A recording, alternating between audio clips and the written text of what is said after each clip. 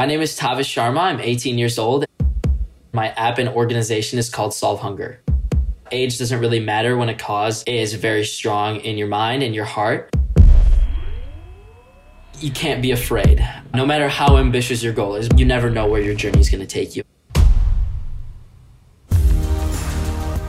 Go get what you want because no one else is going to do it for you, and maybe no one else is going to even do it.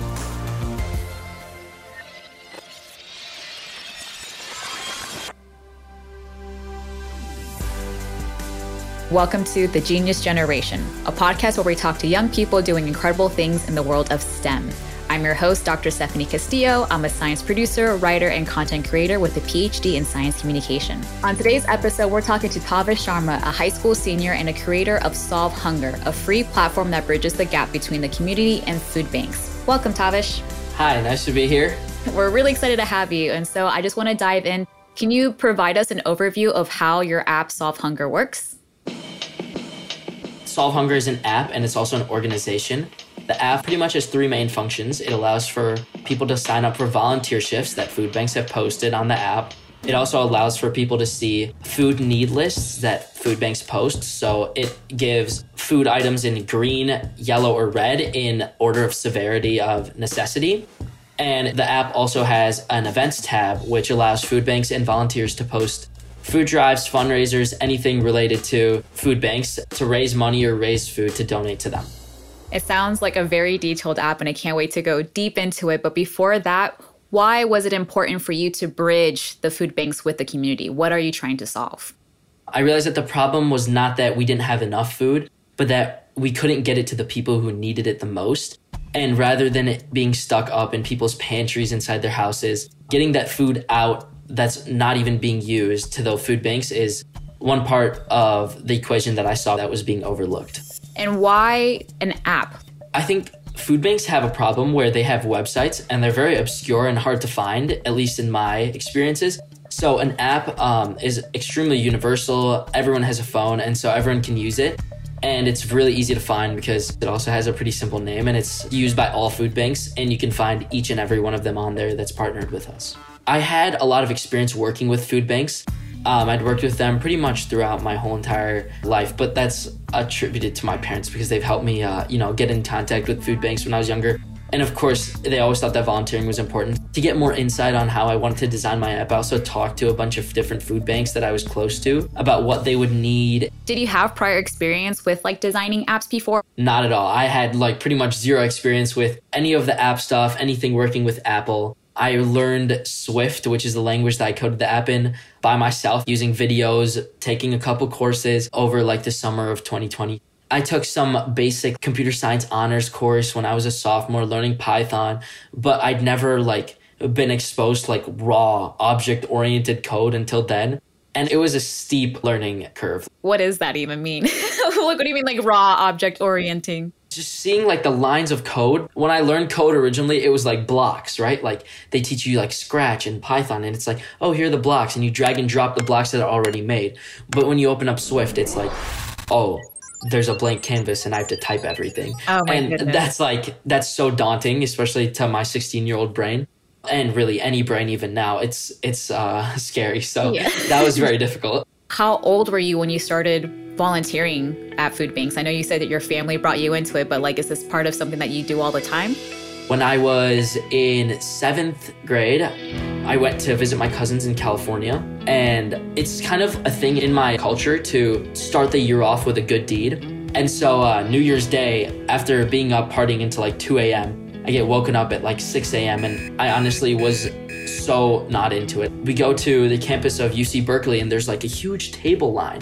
I'm okay, what are we doing here? Considering I can barely keep my eyes open. There's a huge line of these homeless people that are walking up to get food.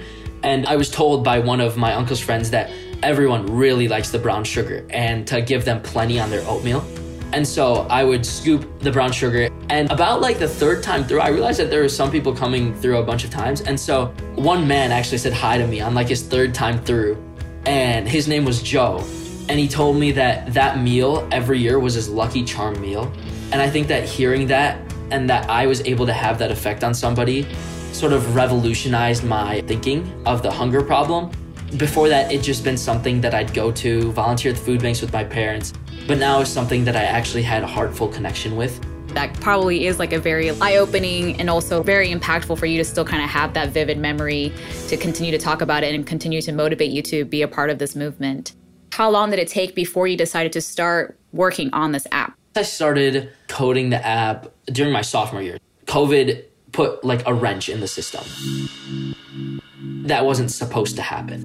COVID's effects sort of started before the big shutdown in the middle of March. And so February, January, March, there was a bigger influx at the food banks that I was helping with. And you could see that people would just start lining up at the food banks. And one day, after I ran some food drives in March, I went to donate them to the food bank close to my hometown. The first thing I saw was a mile-long line, literally, of cars waiting to get food at the food bank. And I think that image is another one that's sort of imprinted in my head forever. And it motivated me, and it also inspired me to do something to help those people. Yeah, with more people experience homelessness while the pandemic happened, like I can only imagine just kind of like the strain to how food banks are typically run and the need for having an app to kind of streamline that. How long did it take for you to start finally getting to like the last iteration of your app? Yeah, that was definitely a process. My app got published to the App Store in October of 2020. A lot of that had to do with me having to learn the whole programming language of Swift and also having to learn how to design the app, like actually drag and drop the things that I wanted and the colors that I wanted and everything like that. I actually had the app kind of finished by July, August-ish, and I submitted it at the beginning of August. But the next part of the process came with my struggle with Apple. And I wasn't able to publish the app because there were a couple things wrong with it, as Apple said. I didn't think so, but I guess I have to abide by their rules when I'm putting stuff on their platform. For sure. So I had to change a bunch of stuff after I got a feedback. Beginning of September, I get an email that my app's been reviewed, and I'm optimistically sitting there like, oh, yay, it's going to get published. And there's the denial. And I'm like, oh my goodness, really? Yeah. And I changed that up and I sent it back in again. And they got back to me with a no again. Finally, I submitted it middle to end of September, and I got it published in the middle of October. And that was like such a rewarding experience. Like finally seeing it on the App Store, that was awesome. Once the app finally launched, what was the next steps? Was it trying to get food banks on board with the app? Yes, that was definitely the biggest problem that I had, because when a 16-year-old walks up to a food bank and tells them that they have something to help them, people are really apprehensive, I realized. So all these people that lead the food banks are from a different generation than I was. And it was really hard to convey to them that I had something that could help them, considering that I was just a high school student. What do you think was the reservations that they had just because of your age? Yeah, they didn't take me seriously and they didn't know that I could provide results. So my strategy after that, and since then, continuing, has been to run food drives for those food banks without them knowing, and then bring a bunch of food to them and show them, this is what I can do. Now I just need your help. I decided that during the beginning of COVID, I'd put bins at the end of my driveway and I'd advertise the food drive a ton, and I'd actually overdo it because I wanted people to see it 100 times so that they'd know that this was happening. I'd put it everywhere.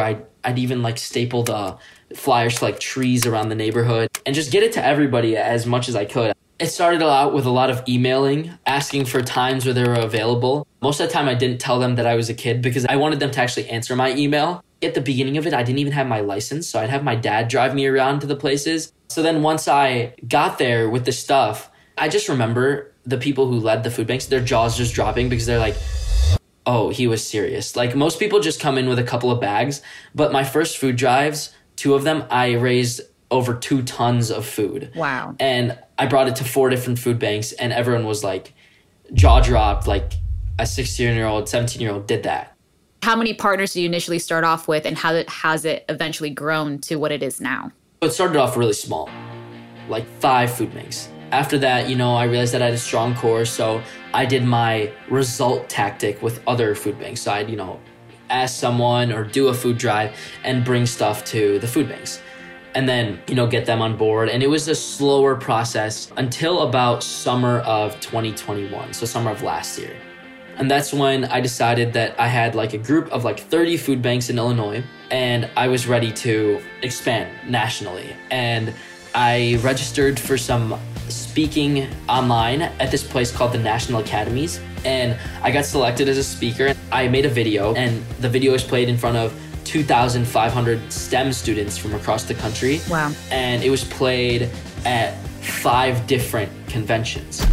And I got tons of emails because I put my email at the end because I wanted people to reach out to me. I expanded from that into 13 different states. Wow. And now I have double, so over 60 food banks that I work with now across the country. That's so hardcore. Well, that's really awesome. What is the impact of your app? If you add up all the people that the food banks serve, it's over 85,000 people. Wow. Which is like mind-blowing to me because I can't even picture 85,000 people. Like, that's insane to me. But I feel like the impact sometimes can't be measured by numbers. One of my favorite people is one of the first food banks that I ever talked to, and it's a really close one to me. And the leader of that food bank, a great person, his name's Mr. Daniel Love, and he's worked really closely with me, been a great mentor to me, helping out with the whole process. And so every month, at least, I get an email from him telling him how much I've helped his food bank specifically. And so I feel like those emails from him and other food bank leaders make me realize how much I'm helping. So you've done a lot and it's grown a lot. What was your first moment where you realized, oh man, I actually designed something that is worthwhile and that is beneficial? Right when my app launched, I had a launch event. It was called Wheels for Meals because we biked around and picked up food from all the different households that were on the food drive route. I think the moment where I was like, wow, this can go far, and I created something that was worthwhile was when I stopped biking around and I just sat there and I looked and I saw all of these people, all the volunteers biking around, grabbing bags off of porches and bringing them to the drop-off locations. And I just realized, I did it. I wish it was like the TikTok trend where it has the music when it's just this is a core memory. Yeah. Literally, yeah, it was that one, yeah. Yeah, that's how I felt. Do you have any STEM heroes or anyone that you look up to kind of inspire yourself or in your journey?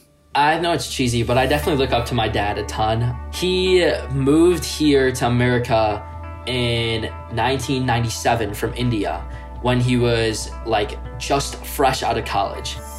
I think that the way that he sort of created his own path is so inspiring to me because he had pretty much nothing when he moved here. He was a kid who spoke English, but it was a little bit broken. And, he was just finding his own way. And so getting from there to where he is now, the director of IT at his company is so amazing to me that I just look up to him so much. I think that's a common story that we have as being a child of immigrants, of just seeing the hustle that it takes our parents to do in order for them to give us a better opportunity. But also we want to reflect that because, we look up to them. We just inspired by their discipline, their dedication, their drive to continue, especially in a new country. So I really resonate with that story. Do you have any advice for younger people who want to pursue something similar? I would say that you can't be afraid, no matter how ambitious your goal is. My goal was to solve hunger. And I'm not going to lie, that's a little bit ambitious. Maybe a lot bit ambitious. You never know where your journey is going to take you. And I think that being a go-getter is so important when you're working with causes that are so big. Just go get what you want because no one else is going to do it for you. And maybe no one else is going to even do it. A true word from the heart. And I just admire your passion and your dedication and your genuine want to continue to have impact in your community. I think it's really awesome and really powerful. Thank you. You're welcome. If you can change one thing about the world, what would it be? I would probably want to change the amount that technology is in our lives. Not because of how much we use it, but how much less human connection's been valued. And I think that human connection, the face-to-face, is so incredibly important. No matter in what field or anything that you're in, we can change the world. We just got to get out of our phones. We have to want to connect with each other in order to make some kind of change. Thank you so much, Tavish. You are truly an inspiring person. I'm really excited to see what the future of your app does and your organization, Solve Hunger, does. And I just want to thank you for joining us today on the podcast. Thank you so much for having me. Funding for the Genius Generation comes from the Arthur Vining Davis Foundations investing in our common future. Support for Tracks comes from the Corporation for Public Broadcasting. This is Tracks from PRX.